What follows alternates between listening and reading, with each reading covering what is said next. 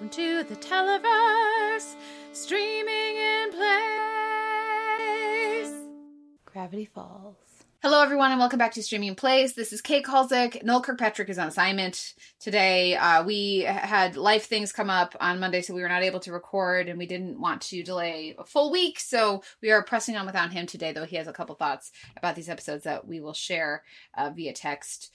I am joined, however, by the fabulous Allison Shoemaker, who did not realize that Noel and I did not put out an episode on Monday, so she has watched ahead. And so I am joined by Allison, time traveler. So Allison, you are now in the privileged position of you get to be Noel today, because I have not watched the next two episodes since they aired, so I don't remember them all that well, but they're very fresh for you. Yes, I'm looking forward to you getting there. And now I'm relieved that I didn't text you today about these particular episodes. Yeah. But I'm really excited to talk about the next two, in addition to being excited to talk about these two, because I thought I was just not going to get a chance to talk about these two. Yeah. It's cool. Everybody wins. Yeah, except for Noel. Sorry, Noel. I remember the broad strokes of the next two episodes, and I'm very excited for one of them, but I do not remember the details, and I'm looking forward to revisiting. We are talking today about episodes 15 and 16 of season 1, which is The Deep End and Carpet Diem, and this is the first time in a while where I think that I can pretty safely say that you did not call it on any of the stuff. I think you got kind of close and then veered away on one of them. Oh, it's right. With Deep End, you were getting all metaphysical. I was like, no, it just means a pool. Well, but with The Deep End, I said that we were finally going to have Mabel and Dipper find the secret room, the Uncle Stan's secret room. And they did find a secret room. It was just in the other episode, and it wasn't that secret room. I don't think. Was it that secret room? Yeah, we would have seen the vending machine. Yeah, different if secret it was room. that. Yeah. Right. So, yes. Well, we're going to kick things off with our merman with his strange, exotic accent, which is just Spanish. Mabel, it's just Spanish. What did you think of our, journey to the pool? As someone who grew up without air conditioning, my parents got air conditioning when I was in college, when I was in my third year of college. So living in the Chicagoland area without air conditioning is fine most of the year. And then there's a week every summer, especially when I was growing up, there'd be these 100+ degree heat waves. And you would just I'm going to roll. I was feeling very seen. How did this episode speak to you, Allison? And what did you think of our journey to the pool? As a fellow lifelong Midwesterner, I also have those days. And as a fellow lifelong Midwesterner who also grew up without air conditioning, I also have those days, still have those days, because I'm one of those try until the last possible moment to not turn the air conditioner on people. But for me, we didn't have a community pool in Janison, or I guess we did, but it was the high school pool, which is not the same thing. So what this brought back for me was going to the movies, because on really, really hot days, we would go to the movies and see 4 movies in a row, because that was where the super duper powered air conditioning was. That said, I didn't go to a community pool on an extremely hot day while camping a couple of years ago. So I've got a recent sense memory there. I liked this one. I didn't like this one quite as much as I had hoped I was going to. When I figured out that we were going to one location and staying put, I got really excited. And I think that some of it was really great and some of it was less interesting. The storyline I liked the most is also the one I have the biggest sort of qualm with, which is Mabel and her merman. Because I just couldn't get past the suggested age gap. That was an adult merman. And this is a 12-year-old girl. And I got the distinct impression when he wanted to go back to his family because of the character design and the vocal performance. It was yeah, are you going back to your wife and 2 children? What is happening? And I honestly had kind of a hard time getting past that bar. I found it very disorienting. But when I could, I really loved watching her sort of wrestle with all of that and be funny and weird and Mabel and wonderful, especially with the big reveal of the cooler of the escape plan. I thought that was great. Yeah. What about you? Well, they go out of their way to say that he's 12 or there's whatever they're 14, whatever their age is. He's I'm also the same age. Merman's voices change when we're 3 or something like that. But he's not coded in any way like an equal to her. Through his language, through his concerns, he's not scared because he misses his mom, right? Like, he's not acting the way that Mabel or Dipper or any human their age would act in this situation. So yeah, I absolutely hear what you're saying about the perceived age gap. Marcus says he wasn't the brightest merman, given he tried to get back home in the ocean by swimming upstream at the waterfall. I also had questions as to how putting him in the lake was going to help get to the ocean. I kept waiting for it to be like a saltwater, freshwater situation where, you know, there was a concern. But then I guess since it wasn't for the pool, it couldn't have been. I can make an Outlander joke here, which is that there is an Outlander in the books theory that the Loch Ness monster really exists and is here because a dinosaur swam into an underwater stone circle and then time traveled to present day Scotland through the stone circle. That's a real thing that exists in the Outlander book. It's the hypothesis that Loch Ness monster is a dinosaur time traveler. So maybe he's a time traveler and he swam through a stone circle and it just happens to be in a lake and not the ocean because of global warming. That works. Keith says, the summer camp I attended in the woods for years and later worked at had one air-conditioned building for emergencies, but otherwise you sweated it out amongst the trees, and this episode resonated. And Marcus says, never had air conditioning growing up, but I had a lake to go to every day of the summer. So, you know, that there's also that lake connection there too. So yeah, this was, I think, a fun episode. I just don't, I don't connect. I've never been a person to get, you know, boy crazy, girl crazy, other person crazy. So a lot of this part, I can enjoy it. But that part of the show just doesn't resonate with me in a meaningful way. So it's just sort of like fun, but it's not speaking to me the way that the way that Stan needing to be spatulaed off the carpet really, really did. That was a good moment. But as far as the merman stuff, like there's, you know, I also was not super pleased with our gay panic joke about the mouth to mouth, reverse mouth to mouth. Also, why are you reverse CPRing water?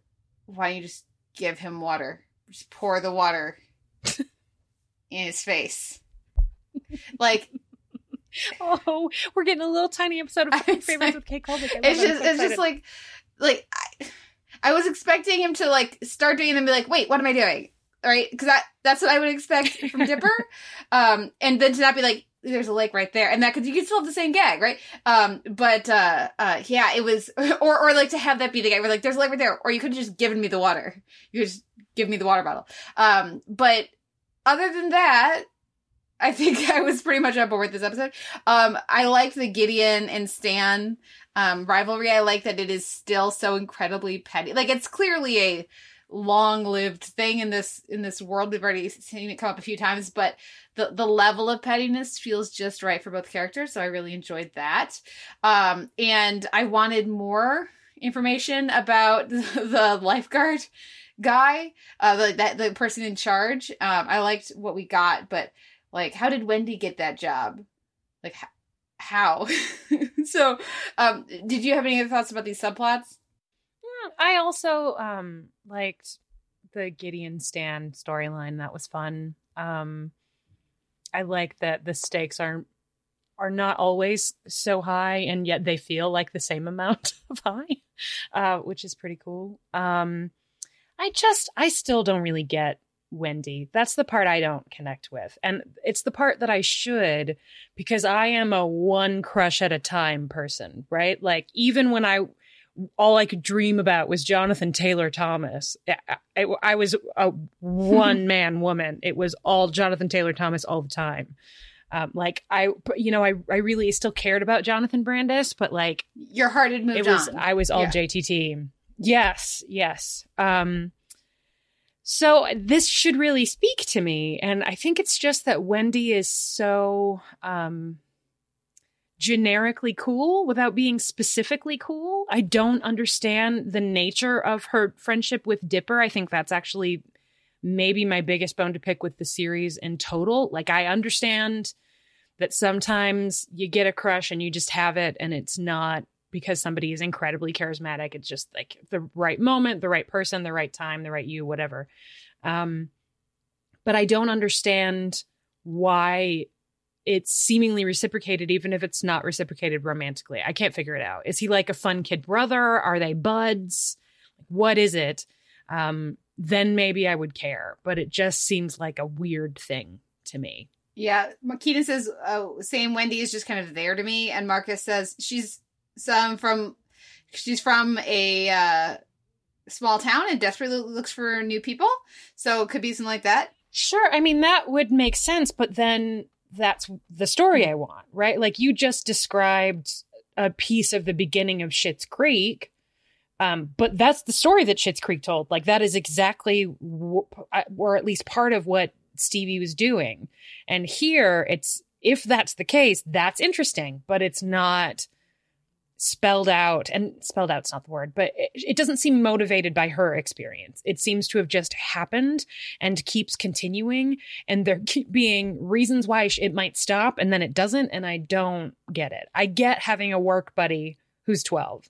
I don't get hanging out with your work buddy who's 12.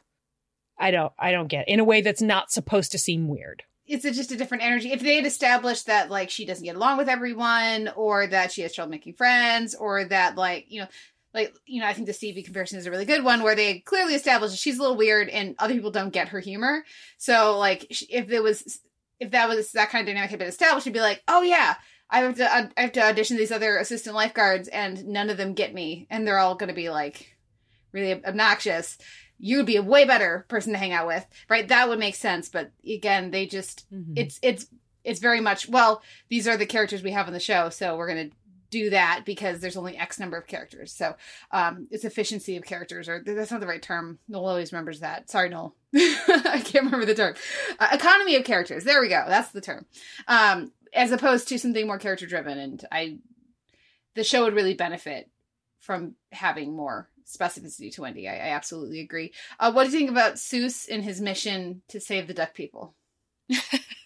I love Seuss. I had sort of forgotten because I was so overwhelmed by the next Seuss storyline that we're going to talk about. But yeah, it's good. It's good stuff. It was fine. Well, Keenan and Marcus, if you have any final thoughts about this one, drop them into the chat. But we need to get to Carpet Diem and Noel's comment that he also thinks that static electricity on shag rugs transferring consciousness makes complete sense. And of course, that's the appropriate technology, and how else could it happen? So we have our body swap episode here. Keenan says, I could never have anticipated Carpet Diem. Wow. Delightful. I want more depth than we get, but I have a lot of fun with what we do get. Yeah, that's a good way of putting it. It's always good to be reminded that meeting shows where they're at is usually the best approach. And maybe I haven't quite made that leap with Gravity Falls yet, because I think I want it to be Avatar, right? Like, I want really complex characters and I want thematic richness, and we sometimes get one or the other. And I think there is some of that here. I think that the Mabel Dipper story is pretty clear and pretty rich. But it's just not that show, right? It's not going to be questioning our ideas about gender. No. Which I want, but it doesn't. It's just, oh, he has a deep voice. Oh, they want to switch back, and then that's it. So missed opportunity, but I enjoyed it so much that it's hard to be even a little bit grumpy about it. It's just wonderful vocal performances, great animation, some really, really cool choices. And it went farther than I expected, which I think is really wonderful. Yeah, I loved the specific like adjustments they made to the animation. It was very clear, like, that is not Dipper. That is Mabel, and that is Dipper. And you can tell because all of a sudden, air quotes, Mabel has bags under her eyes and is stressed out. And air quotes, Dipper has never looked more chill. And, like, it is pretty remarkable how few changes they needed to make them identifiably different. And I don't know that tracked with all of them when they all started body swapping by the end, but for the main two, that I definitely was like, you could take a still from this and I would be able to tell you who is in what body just based on the animation, and that's exactly what you want from this. I think that's true of Waddles and Seuss too. Yeah. I think, and that's more extreme, obviously, but I had almost as much fun watching the mechanics in the animation of that switch as I did with Mabel and Dipper. I think once you get Grinda involved, it's not quite so clear, but it's good. Yeah. Well, and that's the thing that you texted. I was so entertained when you just like, I just got the Waddles and Seuss. I was like, yep, that's right. You can see why I was so excited for Waddles to show up. Did you have a particular favorite moment of that? Was it licking the vending machine? Was it like no, I'm back at the end? I don't know. I mean, I think it was really just all of it. It was just upsetting enough. It was like watching a horror comedy where it's still horrifying, but you're having a good enough time and things are light enough that it's more like a thrill of horror and not sitting in horror. It's not existential at all. Although it could have been, man. Whew.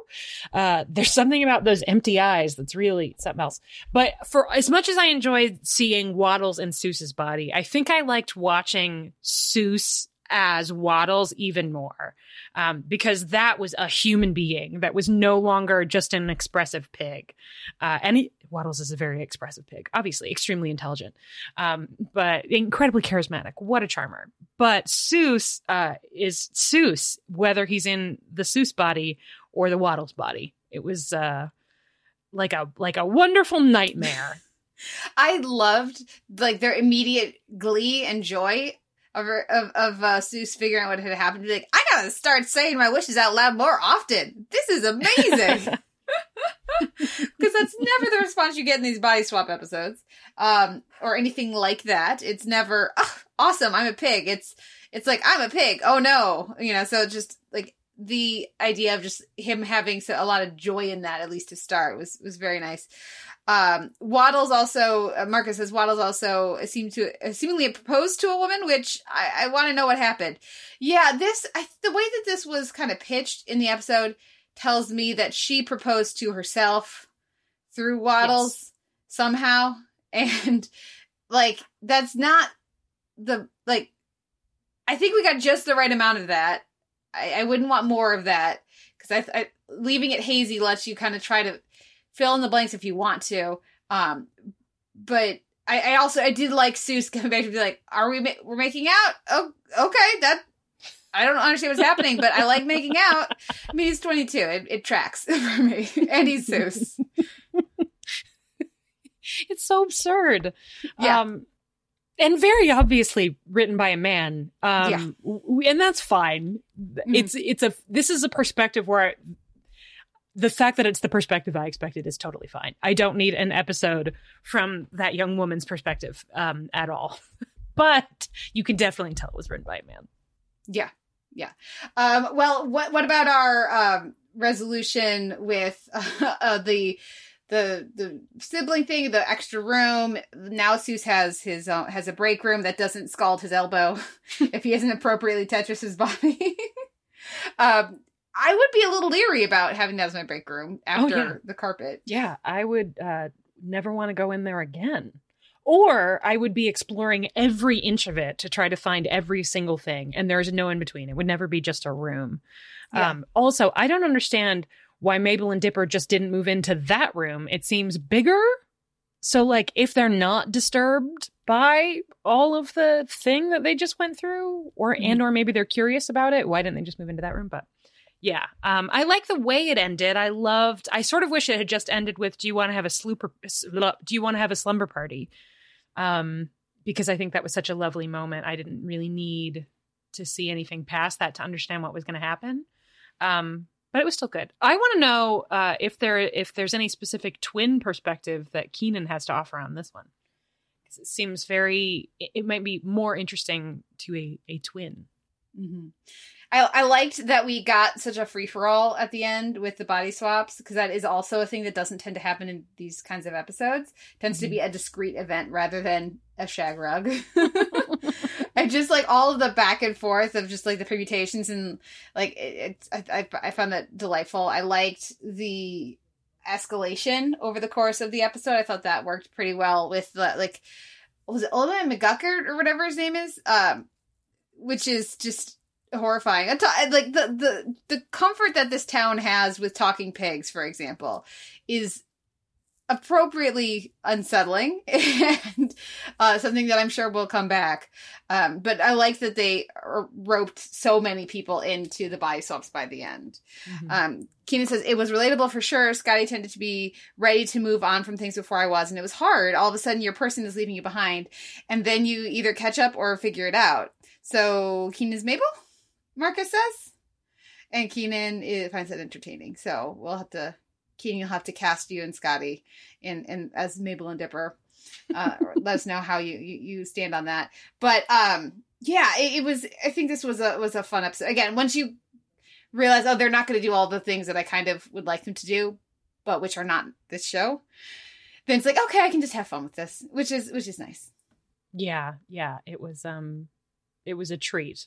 It felt very Legends of Tomorrow.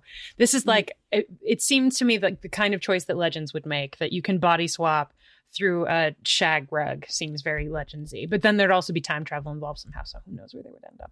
Anyway. Yeah. Well, unless you have any final thoughts, and Marcus and Keenan, throw them into the chat if you do, our next two episodes, you already know what they're about. But they are going to be episodes 17 and 18. We're heading towards our finale, which is, of course, episode 20. So episode 17 is Boys Crazy with a Z. And episode 18 is Land Before Swine. So do you want to drop any spoiler-free teases for the listeners who this is their first time watching?